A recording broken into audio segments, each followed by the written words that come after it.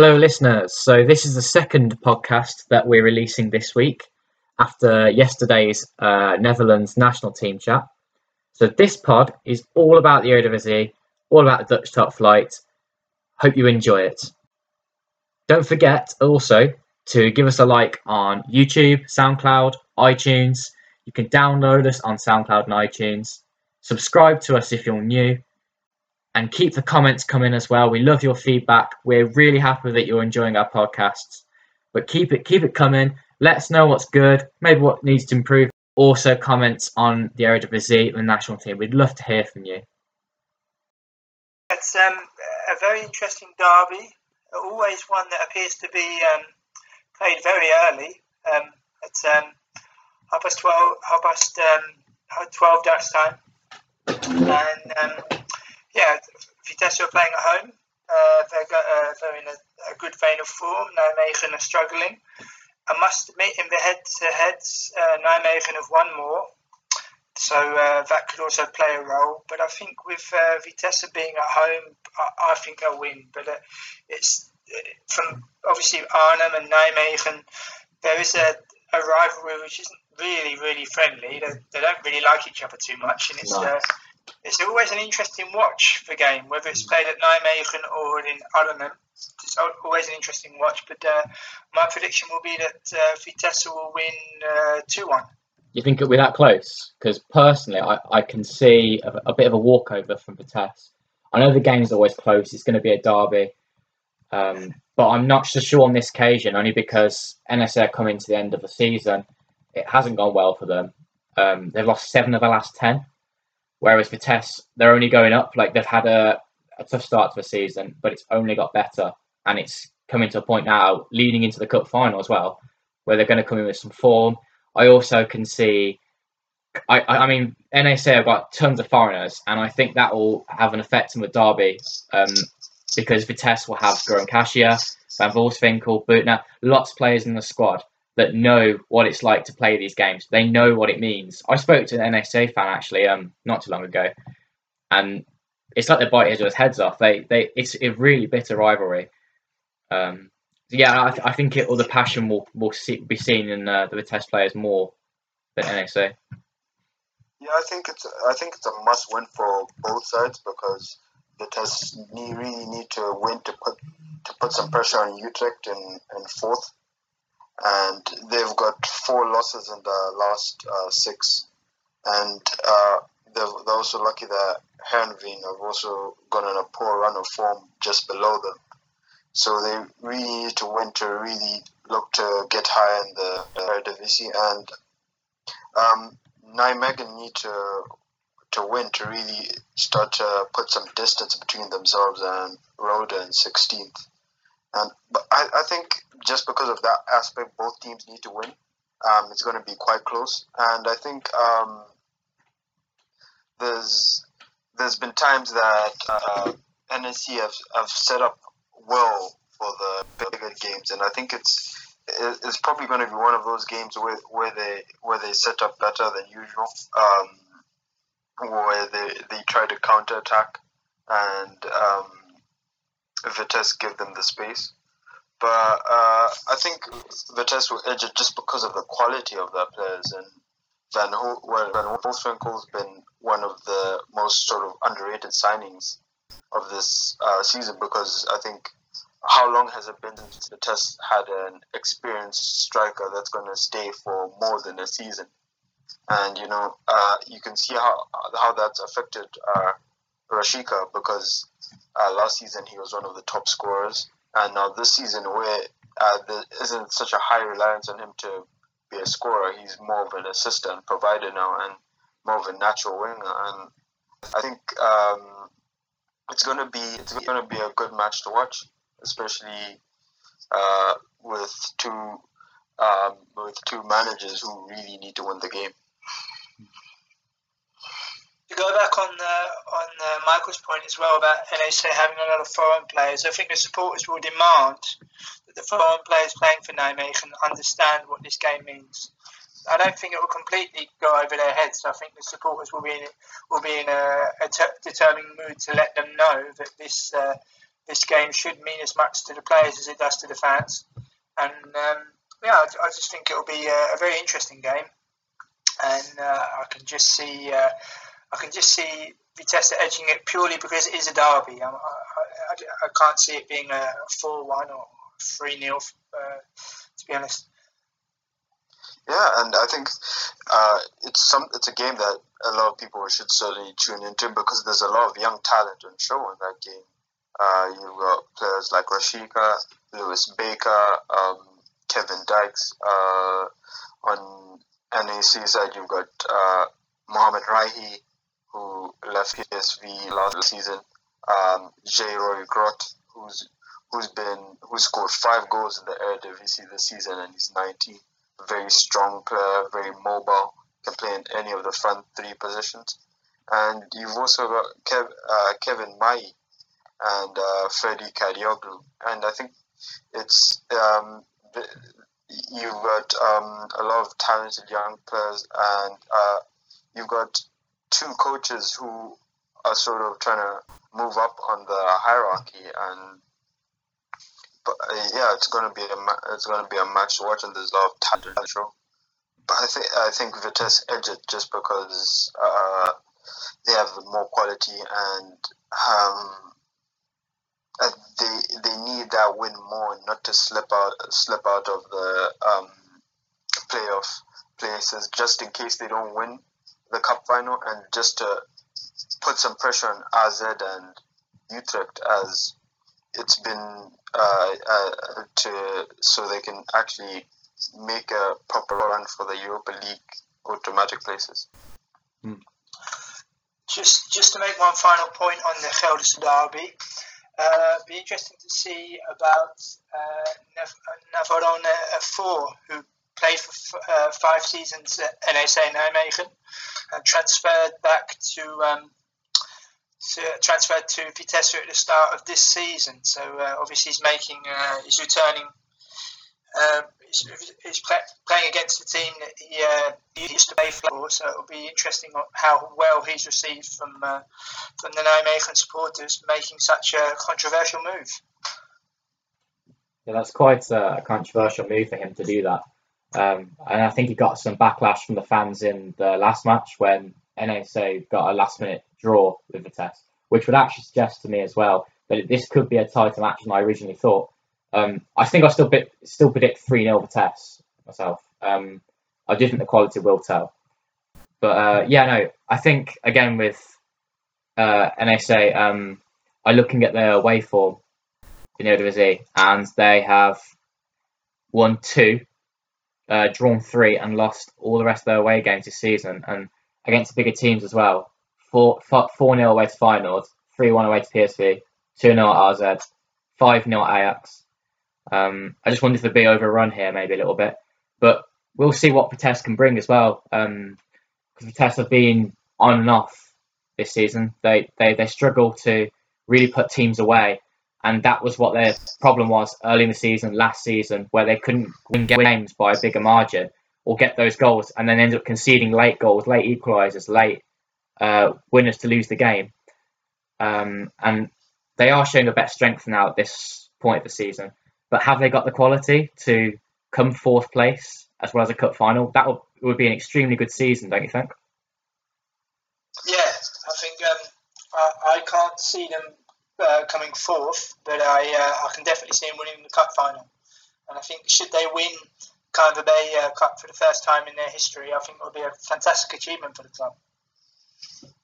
I think it will be a good season if they come 4th and win the cup final.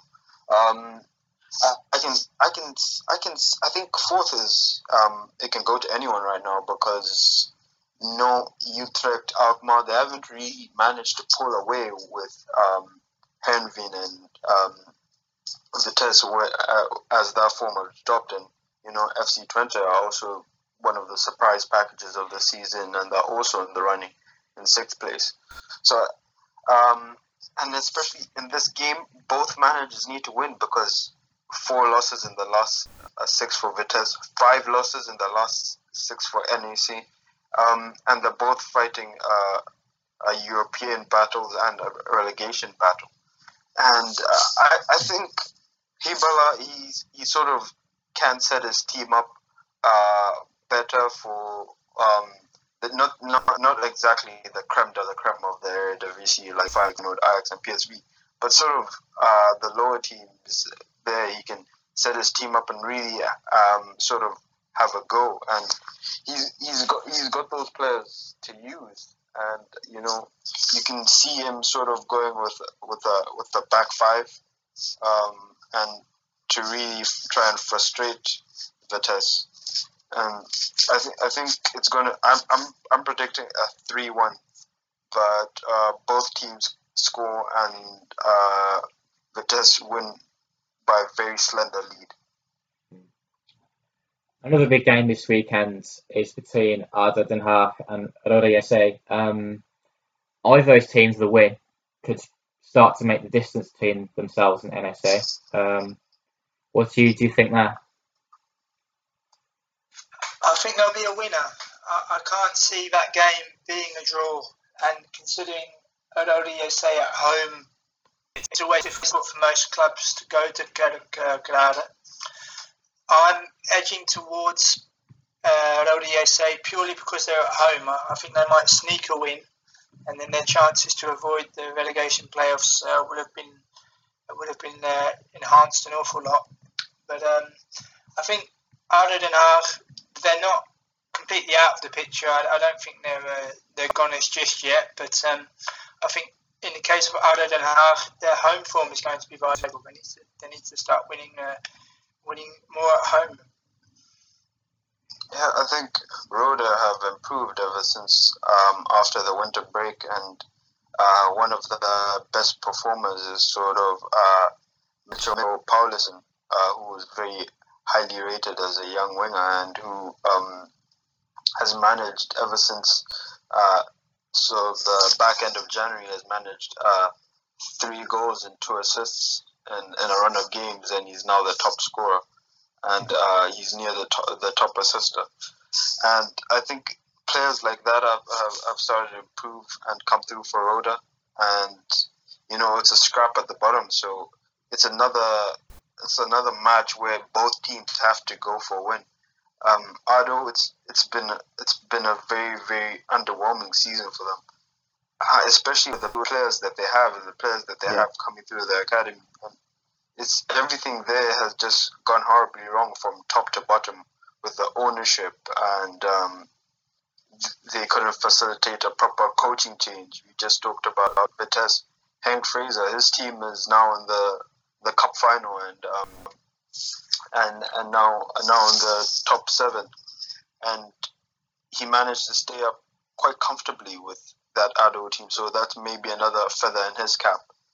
But everything has just crumbled for ADO, and you expect them to be better because they're established Eredivisie team.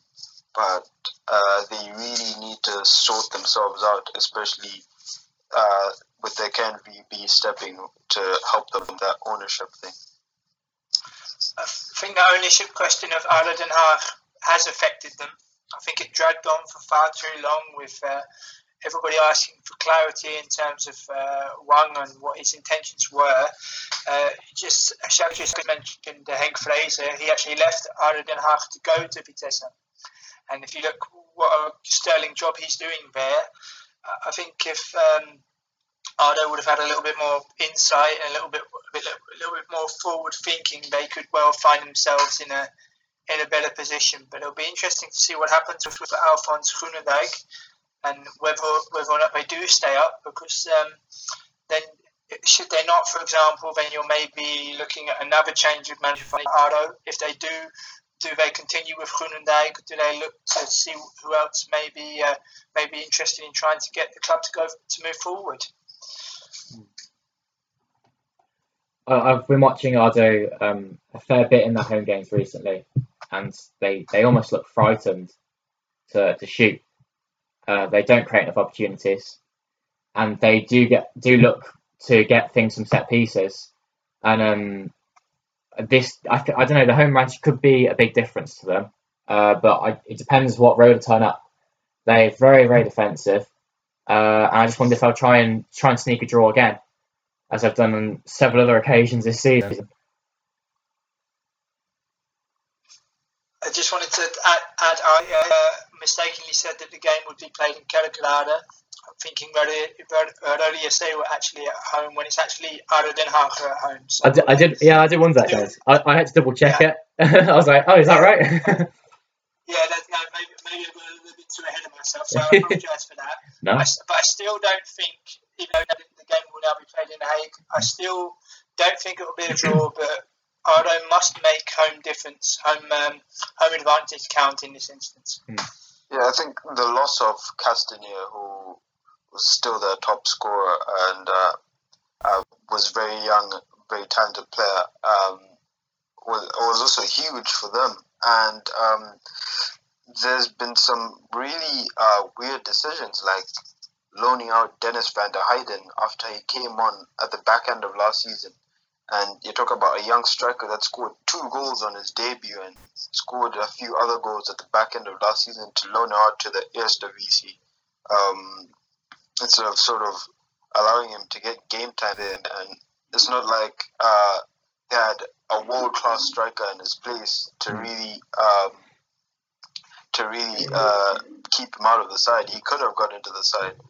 And, you think maybe spending sort of a season in the Eredivisie, having a sort of coaching change to and having a chance to bring through some of the youngsters and make a squad of the young talent there will sort of be conducive for them going forward.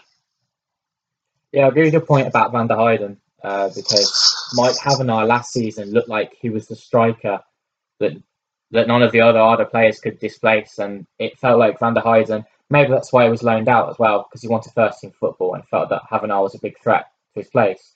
But what's Havenaar been doing this season? It's been very, as you said, underwhelming. He's been poor and hasn't contributed enough. He should, in my opinion, should be comfortably pushing double figures, and with his goals, they could have been further at the table as well.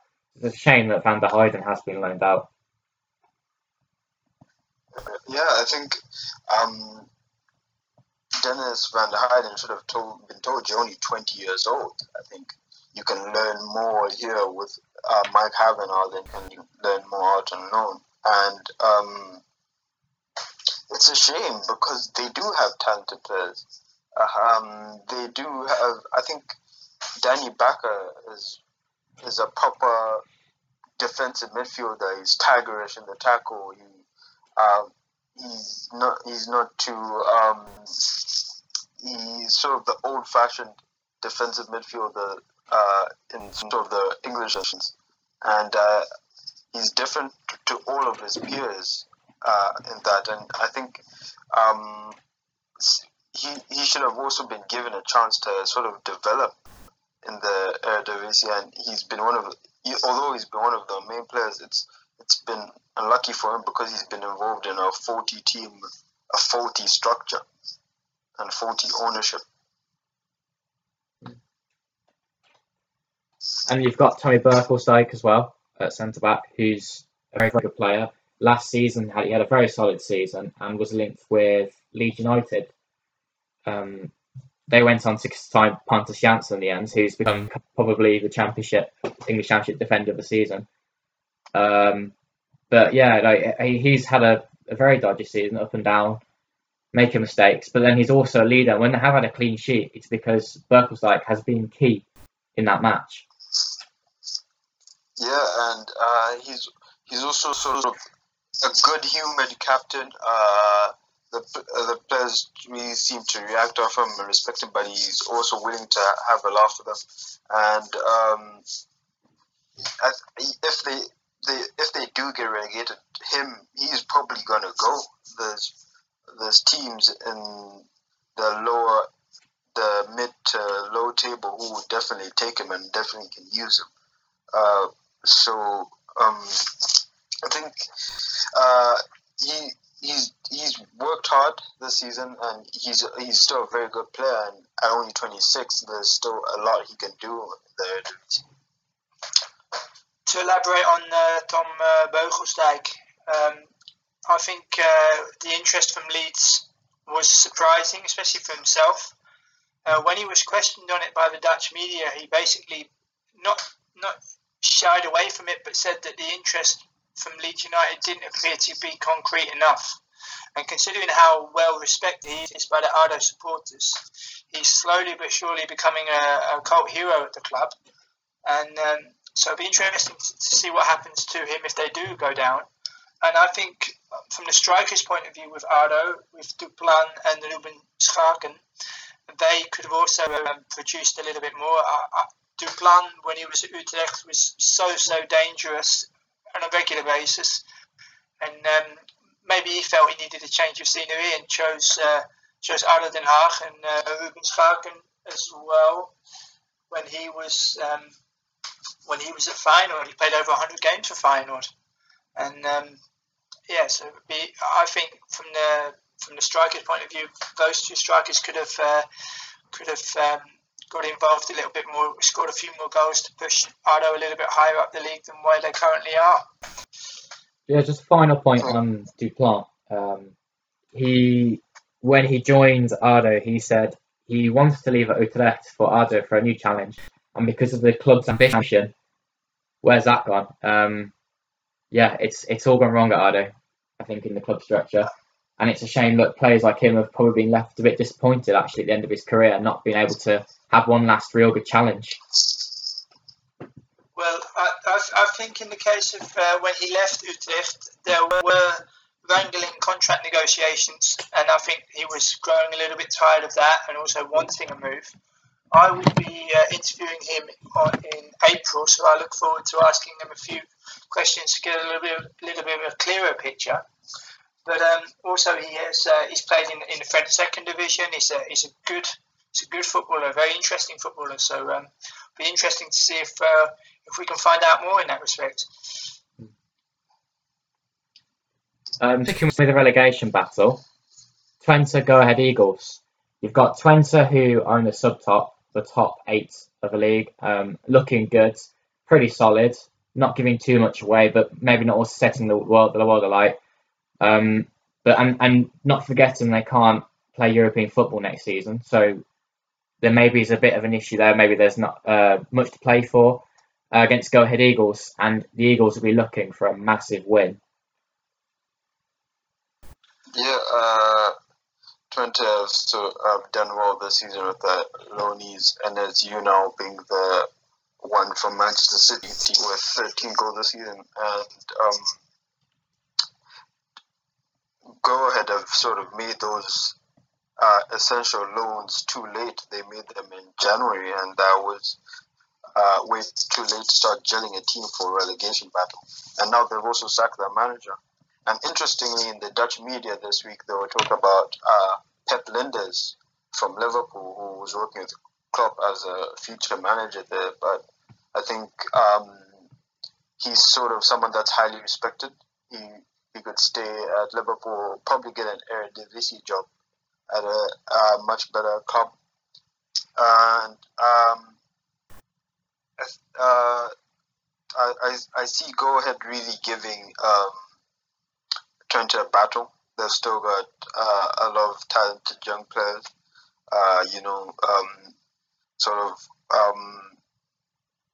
Chirivella and Dan Crowley have sort of come in and done well. And so has Manu from Brighton and Hove Albion. So I think those players are really good players, and sort of Sander Duits at the base of midfield, in a midfield three with Chirivella and Crowley. He's very strong, very authoritative, playing with two young midfielders. And I think they'll really give Twente a battle, because Twente have got sort of one of the most talented players, Kamohelo Bokocho. He's just coming back from South Africa, and he's just had a very stressful international break. He actually applied and got Dutch citizenship, but that prevented him from playing for South Africa, because you have to forego your other citizenship when you get Dutch citizenship, and so he had to reapply for South African citizenship, and he got it. So he's just come back from all that in his international break. So I think and a long journey from South Africa to the Netherlands. So I think there's a chance that they could not be at the races on that particular day. I think it's very interesting from a manager's point of view that Go Ahead have appointed Robert Maaskant. He himself stated that he's invested a lot of time in the business world and is only prepared to be manager of Go Ahead to the end of the season for the remaining 7 games, and then that will be that for him, regardless of whether they stay up or not. So I think it'll be very interesting to see where Go Ahead go from here in terms of the next trainer. Next manager that they might appoint. Pepe Lainez from Liverpool, who is well been mentioned. But you also remember that this is a club where it's given a lot of big names the opportunity to manage. Leo Beenhakker, Henk ten Kate, who have gone on to become household names, and it's a club that's definitely got something. It's a club along with Sparta Rotterdam that when they are in the top division, everyone's pleased to have them there. They may well have been yo-yoing the last couple of years, but Go Ahead are very much an Eredivisie club, and they've just had a few difficult years in terms of finding stability. But I think it's perhaps a little bit of an underwhelming appointment from their part. I'm just interested to see what direction they would take in the future. But I suppose that may well decide on whether they stay up or not. There's going to be a lot of English club loanees in this match. What do you think about the prospects of players such as Dan Crowley, Elvis Manu, Chirivella, and you've got the 3 Man City loanees, of course, Chelina, Unal, Yeboah. It's a bit of a broad question. Attack it however you like, but can you see any of these players having big impacts at their clubs, or perhaps in the Premier League? Can you see them getting very good careers there? Do you think they've got the quality for it? Sorry, Jack. After you. I think Unal, who's the biggest prospect, especially with the Manchester City striker situation, and Pep Guardiola there managing, and you've got to ask yourself, there's only a few sort of world-class strikers out there, and I think Guardiola would prefer to develop Unal, who's got a lot of talent, and I think he's got the sort of biggest chance, and he's sort of closer to making the first team where he is. Chirivella, he's going to Liverpool side that have a lot of midfielders of his ilk. He was very highly rated when he went there, when he went to Liverpool. And I think it would take longer for him. Crowley, he came to Arsenal, apparently from Aston Villa, also another highly rated talent. And he was loaned out at the beginning of the season, and the manager where he was on loan sort of sent him back to Arsenal because they said there was a problem with his attitude, which I haven't seen at Go Ahead. He's been a live wire there. He's made a few mistakes, of course, but he's very young. He's brought some creativity though. He's got some good assists, and he's really willing to do work with the ball there. But Arsenal also have a big midfield. They're planning on buying other midfielders this year, and I think another loan is in store for him. And I think at 19 years old, he's got another loan in him. And with regards to Salina and Yeboah, in the Eredivisie, we've seen a lot of sort of loanees like them. You had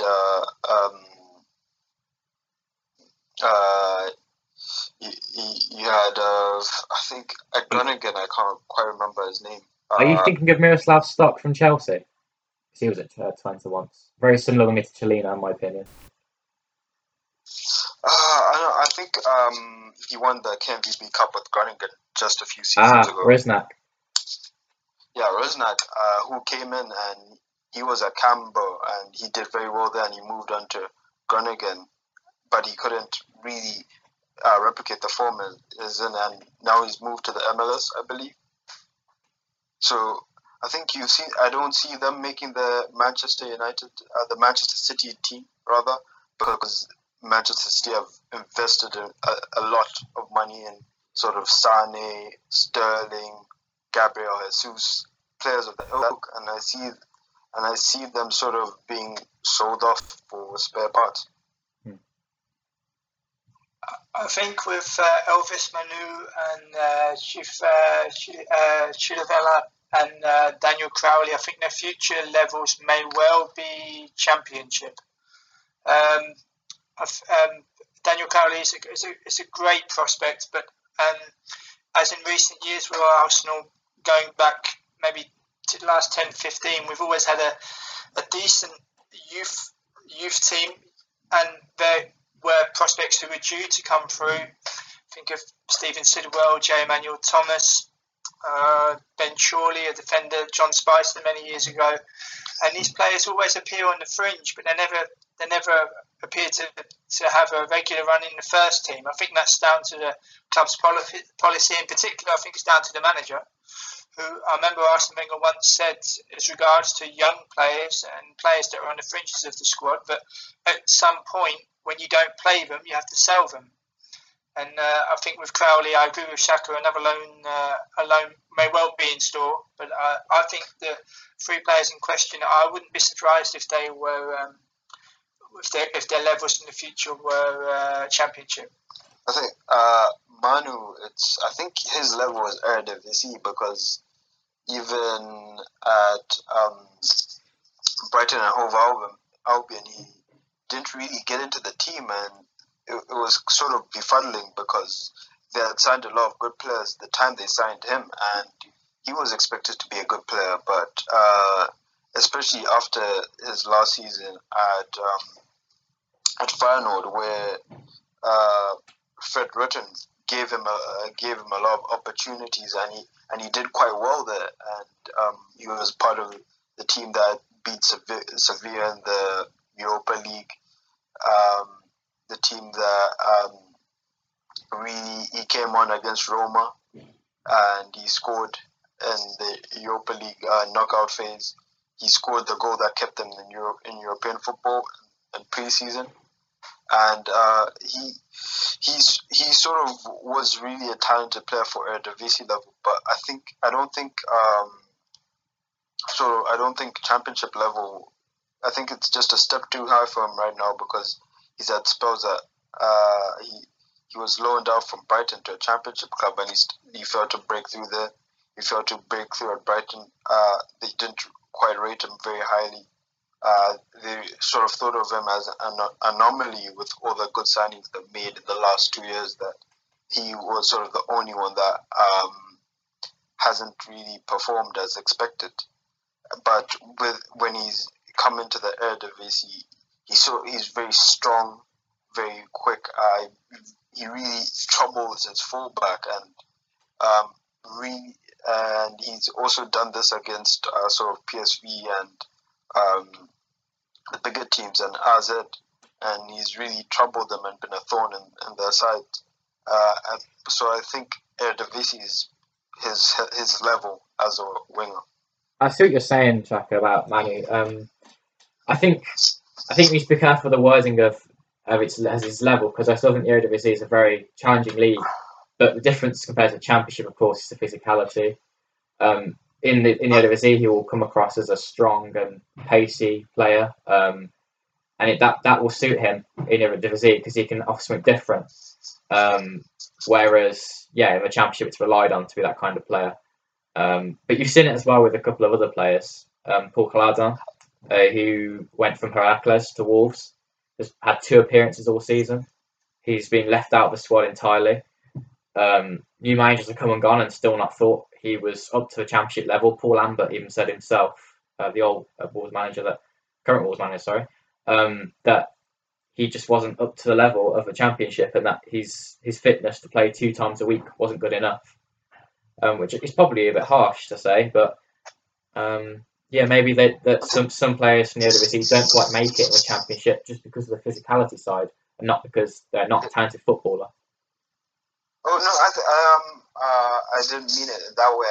I meant it in his level right now, and he has to develop a lot of sort of other things, especially shooting with his weaker foot, how he sort of moves when challenging a fullback to sort of get assists and goals, because you've seen him driving past fullbacks, but he doesn't have he doesn't put in the proper final ball, the proper shot, and he really needs to get some assists and goals for his position.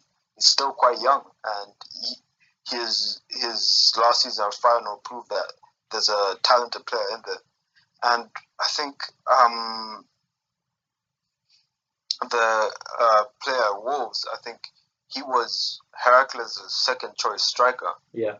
To Weghorst, and it was on. I think everyone was sort of confused by that move on the mark of him, because he did score the important goal that won them the Europa League playoff, but he was still on the essence of it, that second choice striker. And I think it was also a matter of a club that hadn't done the scouting properly, and a club that's gone through many managers. So the manager, or maybe the technical director that brought him in, hasn't remained there, and sort of he's had to, and it's also been a struggle for the player and to evolve under different managers in the same season, and adjust to a new league. So in that respect, I think also you might see him coming back to the Eredivisie and doing well, because there's a lot of clubs that would take him, and it's also another chance for him to sort of further develop his talents. Yeah, I agree with that. He's only really enjoyed his career at Sparta Rotterdam when they're in the Jupiler League, the second tier, and he came to Heracles, and I think he only scored 4 goals last season. He scored a couple at the start of this before he moved, and the Wolves suddenly would pay £1 million for him. It's a very strange decision. I think you've seen that a couple of times as well with players like Veldwijk coming from the second tier. And I can't pronounce his name. Parashek from Jakarta. They've come back and done well at their respective clubs in the Eredivisie and Eredivisie. But yeah, the experience in England perhaps wasn't that what they expected. You were saying, James? Well, just to elaborate on what you said about Lars Veldwijk, Nottingham Forest, I think to turn it on its head a little bit, I think Michael Kieftenbeld at Birmingham City is doing quite well. Yeah. And I know Birmingham City are struggling at the moment, but as far as I'm aware, he's made the step in a reasonable manner where he seems to be coping quite well. So there are some players that appear to be able to cope with it, but I think again with scouting and the Championship as well, maybe I think a lot of Championship clubs are hell bent on either staying in it or getting out of it. Whereas the long term notion of to work towards something. I mean, that's why I'm delighted for Brighton and Hove Albion, because they've worked and they've looked to go forward year on year, and now they look as if they're finally going to enter the Premier League next season. And I think from a Championship club, I think hats off to Brighton in that respect. They've settled on an ambition. They've worked towards it. They've not expected it to happen overnight, and I think that's quite refreshing, really. I think also a lot of clubs in the Championship, when buying Eredivisie players, they're always looking for a cheap deal. And when you want a player to come in and perform, they're not going to perform on the cheap. And the players that are moving to the Championship clubs aren't moving to clubs where there's a proper management structure there. And we saw Danny Holler, he moved to Brighton and Hove Albion for free. And I think it was a time under Sami Hyypiä where they didn't really have money, and they were looking for deals like that. And when they finally got money, he was out of the team, and they bought players of a different level. And now he's back at Peck, but they've decided against renewing his contract. Sharon Cherry was another one. He had got called up to the Dutch national team before moving to QPR, and Jimmy Floyd Hasselbank really knew him well, and he was a very talented player. His last season at Groningen was spectacular, but I think they didn't use him properly, and under a new manager, he's moved away, and they didn't have the proper management structure in place, and the squad that he was with was in flux, and it's hard for sort of players to adapt to that. And I think his move to QPR was lauded because he could have gone to sort of the UAE to sort of make money, but he chose to sort of go to QPR where he could sort of grind it out and hope to make the Premier League. But the club structure didn't allow him to sort of pursue that dream. Yeah, added to what you're saying about Cherry, he did eventually swallow the pill when he did go to China in January. Yeah. Understandably. But yeah, the poor management is a very good point, and I'd like to add that as well. Thomas Lum, who at Nottingham Forest, came from Pek Zwolle, in my opinion, a very good player. Better as a defensive midfielder than as a centre back. But at Forest, he was played at centre back quite a lot, and yeah, the change of players all the time, management, nothing was consistent for him. He hasn't performed badly, but at the same time, he hasn't had a consistent run in the Forest first team, and he's still holding his form well for the Finnish national team. So yeah, I think maybe another move for a player like Lum might be good for his career. But you know, these players that are coming over aren't bad players, but maybe sometimes they suffer from bad management and stuff like that and inconsistencies. And I think Kieftenbelt, for example, when Gary Rowett was at Birmingham, he performed excellently in a fantastic team. Not going so well now because he was mistakenly sacked. But yeah, no, he's been one of the best players, Kieftenbelt. Just a little note on that. One of the best players at Birmingham. From looking from afar, I think Kieftenbelt has adapted very well. As regards to Cherry, he was linked with Galatasaray before leaving for Queen's Park Rangers, and there were initial media reports with from Groningen to Galatasaray. Is that a good fit? Would that be a bridge too far? But I think I don't know how concrete the interest was from Galatasaray, but I think hindsight is a wonderful thing. But he could have very well been advised to choose Galatasaray over Queen's Park Rangers in that respect. I'll just make a final point on the 3 Man City loanees. I think, as already been mentioned, Unal will make it, perhaps in the Premier League, if maybe not with Man City. He has got potential though, because he's still very young. And Man City could definitely use a striker like him if he's able to be patient to wait out his chance, perhaps next season or season after. Although that said, Unal may look for another loan with Twente. It's been rumoured to be the case. Yeboah. He's pacey, very direct, and might look for a championship loan. I think he should anyway. His style of play suits the league, and it would be a good place to develop his goals and assists as well. And yeah, a final point in Chiellini, very skillful player. I really like him, but does he do enough contribution? He thinks that he said in an interview that he's ready for the next level. I'm not convinced myself. He hasn't proven to be Twente's best player or anything like that.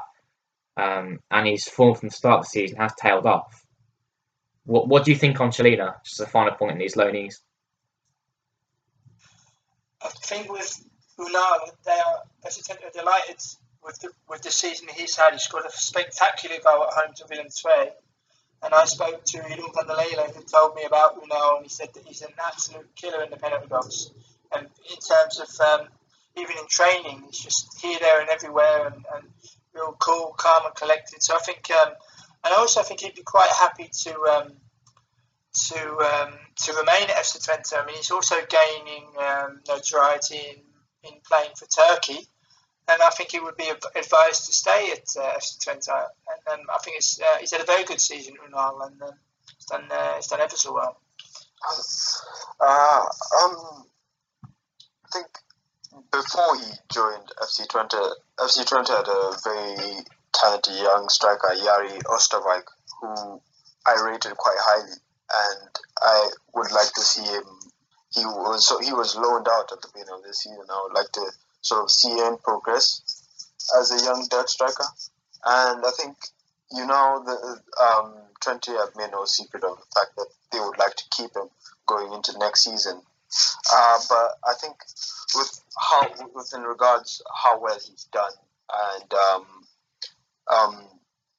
and how young he is, I think there could be a lot of other teams look at him. I think it could be one of those situations where Man City take him for the preseason, and they only decide to loan him out only probably in the sort of late August, like what happened with Karim Rakik, what they did with Karim Rakik a few seasons ago when he was at PSV, because in his first season they said when he went back to Man City, they were so shocked at how much he had bulked up in the season that Pellegrini really wanted to have a look at him. So I think Guardiola is really going to have a long look at Unal, especially with the confidence that he'll go back to Man City with. And I think if he didn't return to Twente, I think they could use the loan market well to sort of look for support for Oosterwijk, who's a player from the academy and who could really shine at Eredivisie level and is a very talented young striker. Shall we switch our attentions to the relative elephant in the room about the Eredivisie? Ajax Feyenoord. Huge title match. 6 points between them right now before kickoff. Who's going to win? Well, obviously it's the biggest game in the Netherlands, and it's one that gains a lot of international attention. With the head-to-head, Ajax are currently in front of Feyenoord, but one vital piece of information people mustn't forget is that Feyenoord haven't won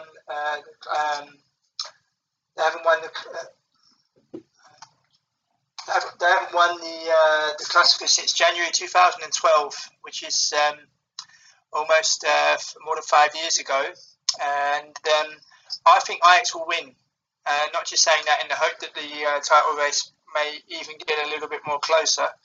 Feyenoord, if memory serves me correctly, they haven't won in Amsterdam since I think 2005, and that's 12 years ago. And obviously when they play at home against Ajax, their chances are much more enhanced. But I think with Ajax knowing that if they are going to harbour ambitions to put real pressure on, then they have to win. I think they will win. I'm going for a 2-0 win for Ajax on Sunday. Yeah, I think Ajax will win too. They're such a different beast at home. They've won 10 of their last 11 games at home. The only team that's beat them at home is Willem Toy at the beginning of this season. I think also the fact that Ziyech, Younes, those two players who have got a rest, they haven't got an international duty, and those are two of the players that have played the most this season. I think it's going to be an interesting team, especially it's going to be an interesting game, especially the battles on the wings. I would like to see sort of something that the other teams in the Eredivisie haven't done. Is I think Nelom's a very defensively weak fullback, and teams don't really challenge him. And when teams, I think in the last game, Herenveen put Sladvia against Nelom and really targeted him in the first half, and it worked. And they really used his defensive weaknesses to really get an upper hand in that game. And I think last season, AZ targeted him too, and they targeted him when AZ were at home, and they beat Feyenoord comfortably with Janssen scoring a hat-trick. They targeted him to great effect, and not enough teams do that. And I think when Congolo is not fit, I think they should go for Lucas Vardenberg at left back, because he's defensively stronger, better in the air, more balanced, and I think they should go for him at left back. And Younes and Karsdorp on the other wing is another intense battle, and Ziyech against El Amadi, and Klaassen against Villena. Those are really intense battles in midfield, and you just hope that I expect Ajax to really pin Twente back as they do against most teams. They're much better at sort of compressing play, sort of winning the ball up high and sort of starting the next wave of attack. Verkeva and Sanchez have really come along very well as a partnership. They've got Veltman and Sinkgraven fit, so they can play their first choice back four. Onana's come along really well as a keeper this season. He got a lot of clean sheets in his first season. Very good ball playing keeper. He made that mistake against Groningen, but he's come back from it. He's still only 20 years old, and there's rumors in Spain that Villarreal are looking at him as a replacement for Sergio Asenjo. And I think sort of the biggest fear you have for Ajax is basically their wastefulness, the ability to miss a lot of chances. That it's going to bite them soon, because they've been wasteful many times this season, but their quality has seen them through. But in big games like against Feyenoord and against Schalke in the few weeks, it's not, they need to be more clinical, especially on the wide players like Bertrand Traore and Amin Younes, who have been very frustrating for fans this season. But I still expect them to win this. A few of the players have gotten good rest. They have Dolberg back, and Dolberg is an essential piece of their puzzle, because you saw against Excelsior they didn't really threaten without Dolberg, with Traore and Cassier in the second half up front. And I think the more Dolberg is a key cog, not in the attack, but how they approach defenses and how they sort of try to break down teams. And I expect Ajax to win 2-1. I agree with your points, Jack, about the rest. I think the rest will serve Ajax better than it will Feyenoord, because Ajax played a lot of games. I also agree with you about the fullbacks point, with it being tough. Tougher Feyenoord, for Ajax down that right hand side. And I also agree that Ajax will win. So I hope this doesn't become a boring discussion. But I think a point about the fullbacks is on the other side you've got. I would put, if I was Van Bronckhorst, I'd put Kuyt on the right hand side to target Sinkgraven, because for pace I'm sure he can manage the likes of Bassisoglu, Berghuis, but can he handle Kuyt's physicality and aerial duels, for example? I think that's an interesting battle as well. And that's quite clever, Michael, because if you put Kuyt there, then that allows Verheyen more freedom, and you suddenly got a situation where you're forcing Younes to come back, or you've got a 2-on-1 situation. And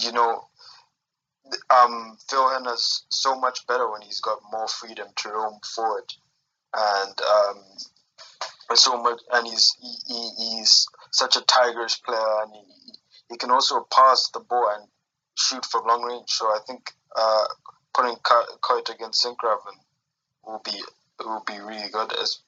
And I think that's the side that you target as a final team because you know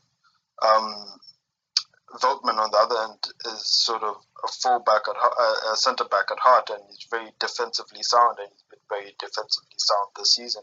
And also, if they go with Kenny Tete, he's also a player that played at centre back at youth level, and he's also another player that's defensively sound. But he's come along very nicely in terms of his attacking play in the periphery under Peter Bosz. I think one important caveat is that for such a spectacle, it's such a shame that both sets of fans will not be allowed to attend. And many years ago, they made a decision to have Ajax supporters not gaining entrance to the Kuip for the game final at Ajax, and not to allow final supporters for into the arena for the Ajax final Klassieker. I believe the last Klassieker where both fans were present was August 2005, and that was when I first moved to the Netherlands, and I was at that game. And as a spectacle, I'd never seen anything like it. It was Amsterdam Arena was completely packed to the rafters. The level of ferocious rivalry between the two, even in the warm up, there were players that couldn't even warm up properly due to the being booed and being cajoled by the opponents and by the rivalry. Feyenoord won that game 2-0, and I remember exiting the stadium, and Dylan Kuip was in his first spell at the club, and you would have thought he won the Champions League. It meant so much to the Feyenoord Legioen, as they say, and I just think as a spectacle, it's such a shame that they have tried to get both supporters groups from both parties around the table to talk about finding a solution. Both city councils of Rotterdam and Amsterdam are both involved, but as yet they're yet to find a solution, and it's such a shame that the biggest game in the Dutch football calendar cannot be attended by both sets of supporters. I think the recent Kenneth Vermeer incident where they had sort of a dummy with a shirt with his name on the back, and they were sort of hanging it at the Amsterdam Arena, the Ajax fans last season. It really didn't help anything because it was sort of another light shone on the sort of hooliganism of some of the fans and how some of them take it too far.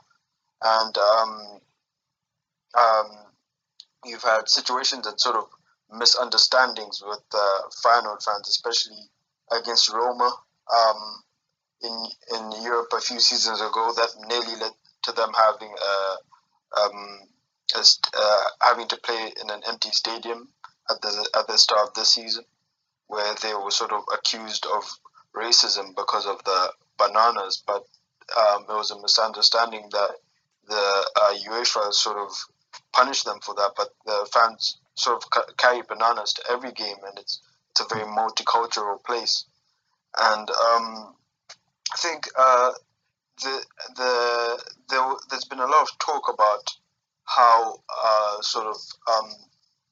the Dutch, the KNVB and the Dutch teams need to sort of discipline their fans. I think the PSV fans in Madrid last season, it was sort of and the stuff they were doing with sort of the homeless people. It was a bad look, and it was a bad taste in the mouth for Dutch football. And this PSV have come out and said that they are looking at ways to sort of discipline the fans. Martin van Heel, the technical director of Feyenoord at the beginning of the season, said that he's looking at ways to sort of discipline the fans, and sort of because the Eredivisie has sort of this image issue when they go out to Europe with the fans, with the anti-Semitic chanting and things like that. When I think most of them, it's most of the fans are good. You saw the Ado, and I think Ado versus Feyenoord last season, where they'll throwing children's toys to the Feyenoord fans, and that image, those sort of images went viral. But I think because of that, it's going to be sort of a while before we finally get both fans back into the stadium. But when the Clasico sort of happens at each stadium, the fans of that particular club where the match is being played, they sort of do a good job at filling the stadium and sort of setting up an atmosphere, and the players also sort of do a good job at really getting stuck into the game and really getting emotionally emotional in the game, and really putting on such a tempo that's quite a high tempo for Dutch football, and I think it's going to be a very enjoyable game on Sunday lunchtime. Just to give an example of the rivalry, Ajax Amsterdam is sponsored by an internet provider called Ziggo. Ziggo are an internet provider here in the Netherlands. When the customers, Ziggo customers of, because it was a fusion between two separate internet providers, the people that already had an internet subscription in Rotterdam, when they learned that Ziggo would become the head sponsor of Ajax on their shirts, they relinquished their subscription and deliberately went to look for another internet provider. It's one of the many reasons why the rivalry runs extremely deep, even in terms of the rivalry between the two cities, where Amsterdam is frowned upon from the Rotterdam perspective, and Amsterdam always look a little bit down towards the workers in Rotterdam, as they say. So it runs extremely deep, and I just think from a Dutch football fan point of view, it's such a shame that even all the efforts made from Amsterdam City, from both city councils, Amsterdam and Rotterdam, and potential olive branches held out to try and find a resolution, even including the mayors of both cities, and yet there's been no solution found, and it's 12 years since since both sets of fans were in attendance.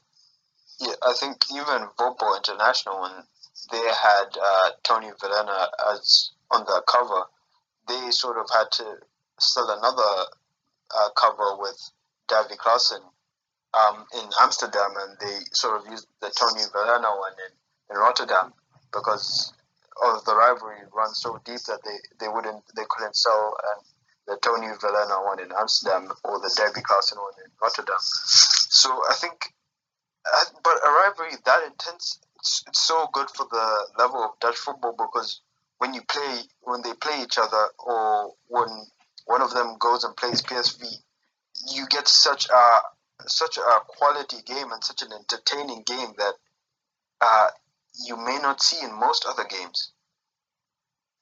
Yeah, I agree. The intensity is going to be massive in that match. And I think it's whoever can handle the pressure the most. And Ajax have the majority of the pressure on them, seeing as they got to make up the ground.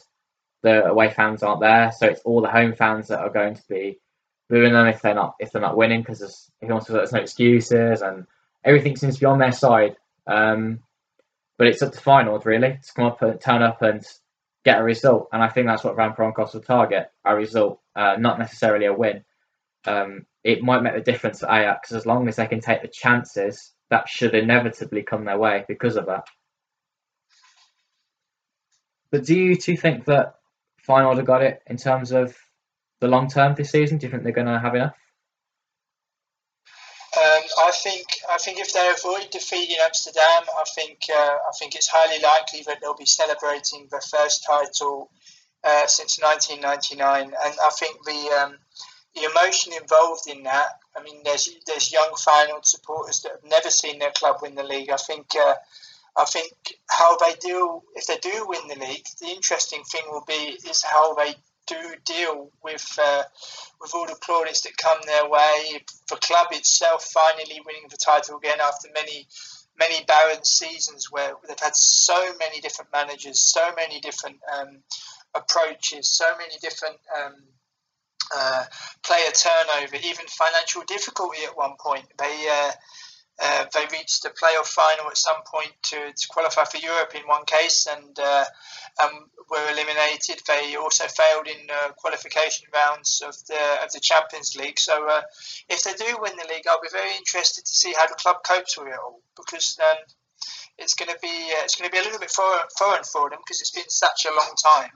And then it begs the question coming into next season. Okay, this season isn't finished yet, but it begs the question going into next season how the club will cope on two fronts. Will they push on and be in a position to win the title again? Will they struggle on two fronts? Will they retreat back to a club nearly winning the league, being here and there? I just think it's be very interesting to see what happens. What you said. Go ahead, Jacko. I was about to change the topic slightly. I think the draws to Excelsior and Groningen are sort of going to kill Ajax in the end, because they could have been closer. This game could have been more pivotal for them, but I think they've got too much ground to cover, and they have to go sort of away to PSV. Well, I think I agree with James, and I think you also need to add the fact that, Giovanni Van Bronckhorst, we have no idea what type of coach he is yet, and he's had this season, and he seems to be sort of a more cheerleader coach and sort of egging his players on, but we have yet to see what actual tactical nous he has. And I think if they sort of lose Nikolai Jorgensen, who's been incredible for them this season, top scorer and top assist in the league, then it will be interesting to see how they would adapt to that. And with PSV, you've seen how one summer can change a title-winning team to sort of a team that's lingering for below the title in third place. So I think it's really interesting to see how sort of Van Bronckhorst and Van Heel will kick on if they do win the title this season. I think to elaborate on the polar opposite of that, if Feyenoord do not win the league this season, then I think it's really, really going to hurt the club long term.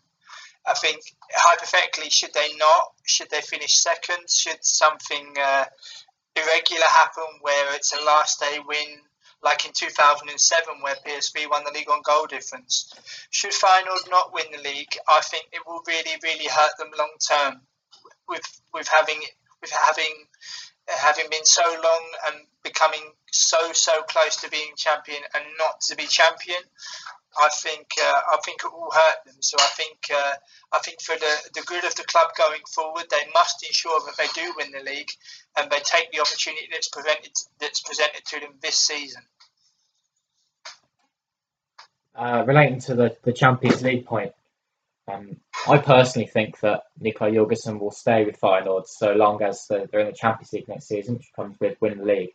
And it relates to this question we had on Twitter about will Dutch clubs make a comeback in the Champions League. I just want to start with my opinion. I think personally Feyenoord do get there. They can keep what they have, strengthen it as well. And I think they could actually become quite a good force in Europe. We've seen it this season, where the home games were so crucial to them. But they weren't totally out of all their away games. Let's forget about the Man United defeat, where they lost 4-0. That was because they had a lack of players that evening.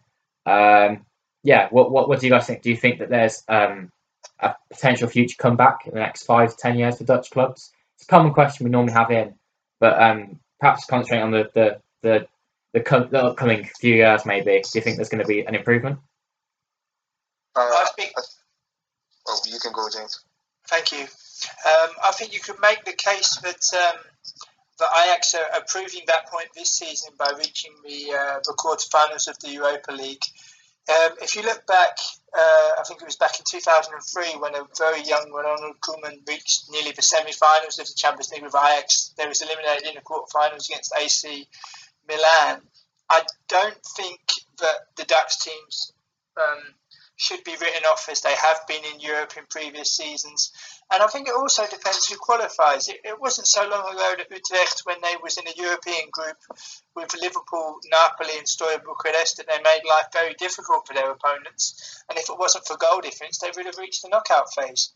So I think it's be interesting to see who qualifies for which competitions, for groups they're drawn in. And I certainly wouldn't write that success off in terms of progressing further in competitions than what they have done in previous seasons.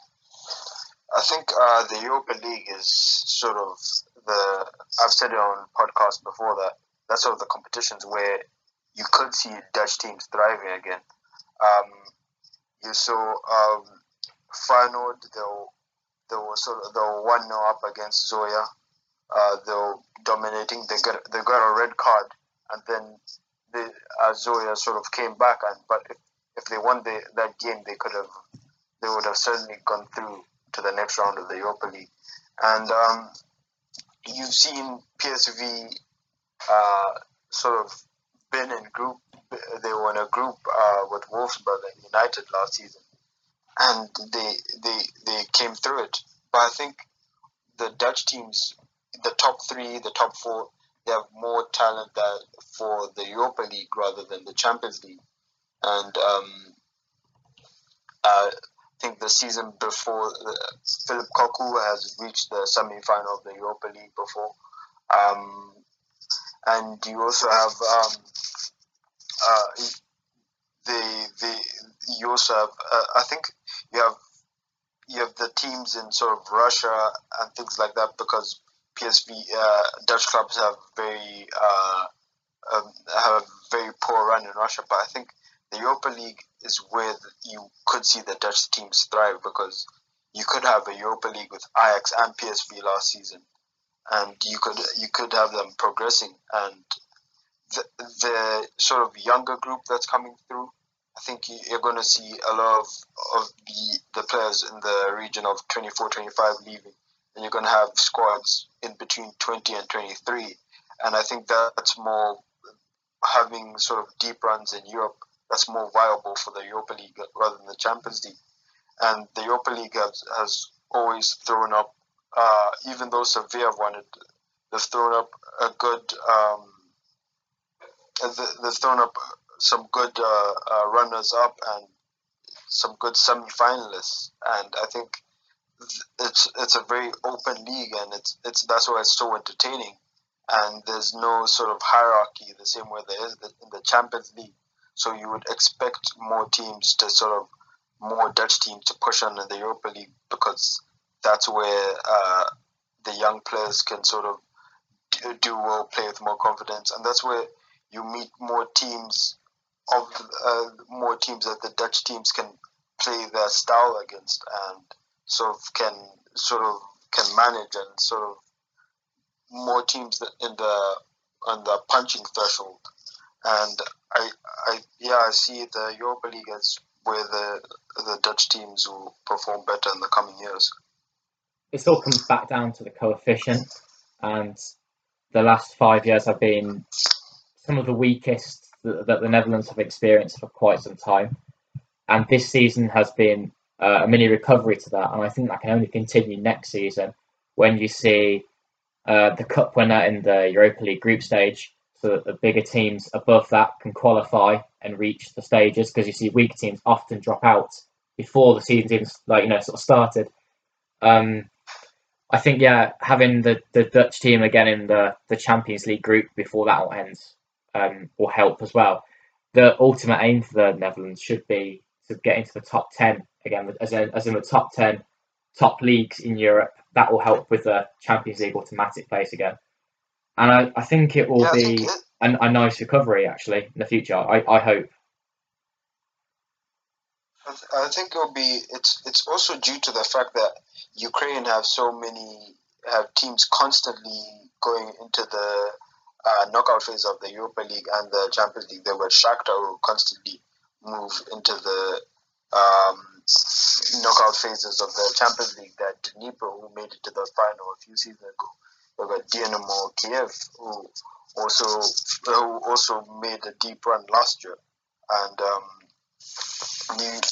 you also have teams in Switzerland who also sort of try to make deep runs in the Europa League, and you have the Belgian clubs performing better, and you have Portuguese clubs, and I think those sort of it's important to have at least someone that's always a team that's always sort of making it to the knockout phases.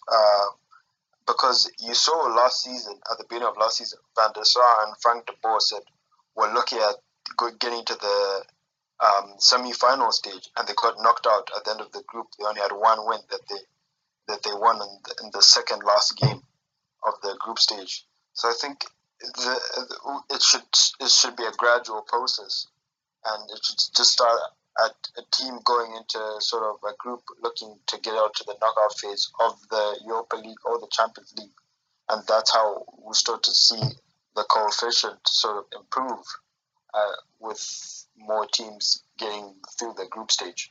You can't deny that Dutch clubs have had, perhaps a biased point of view from me, but they've had a lot of bad luck in terms of draws, matches where they're dominated but lost, and as well as bad refereeing decisions. And that's all congregated to make an awful coefficient position they currently find themselves in, and everyone's panicking because Dutch football's failing.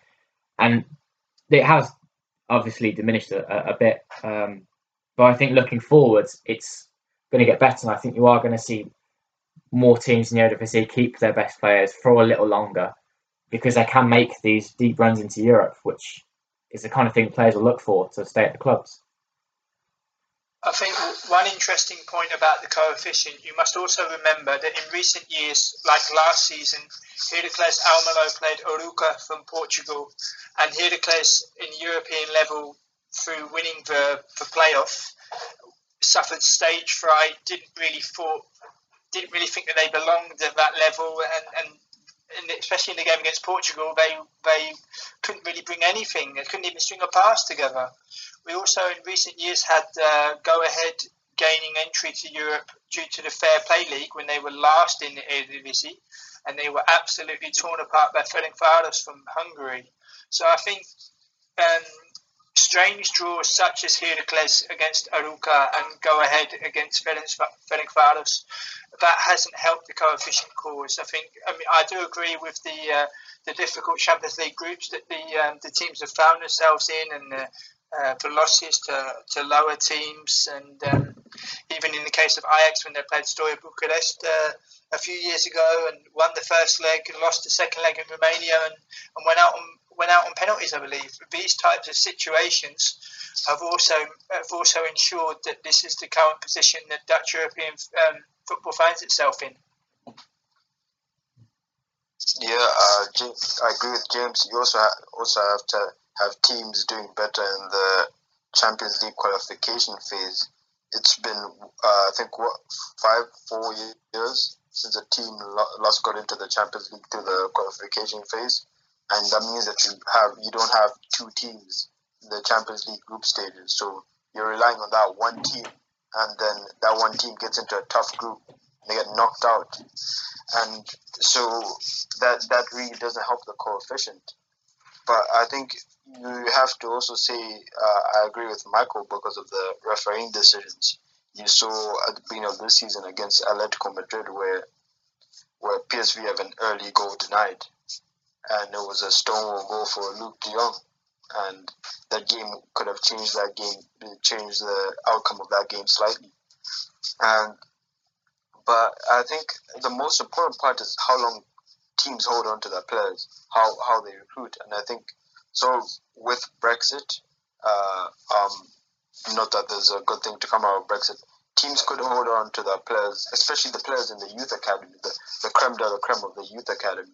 They could actually get a chance to come through to the first team, and teams could also hold on to their players longer. So because Britain won't be such a viable option for them anymore. So that means you get more competitive teams and more competitive leagues, and teams could be more competitive in Europe too. So I think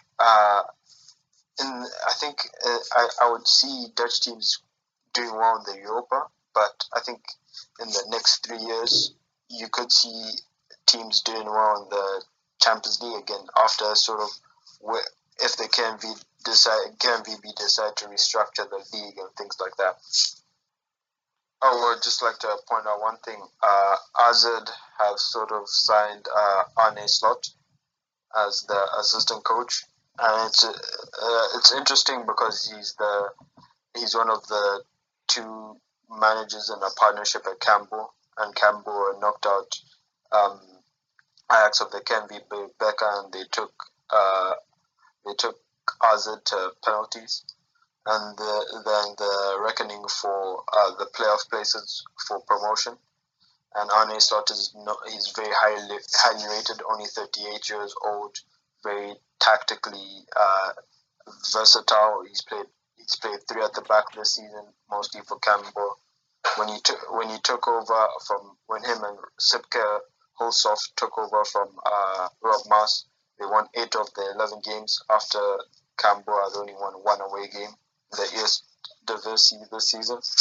And I think sort of for the future of coaching at AZ, you've seen Arne Slot sign a 3-year deal when the current head coach Van der Boom only has 1 year longer. So I think it could be a sort of succession plan for AZ, and a very interesting one at that. So yeah, thanks again for tuning in to our podcast, our second one this week. We're back with another podcast next week. Keep an eye out for a special upload tomorrow, Friday, and we'll have plenty more for you available on Football Annie website. Check that out. We've got plenty more coming on our YouTube channel in the coming months, so please keep an eye out for that. Make sure you subscribe to keep up to date on all this. And yeah, thanks for listening. Leave a like. Please let us know in the comments what you thought of the podcast. Let us know your thoughts on the Eredivisie. And yeah, we'll be back with you soon with lots more.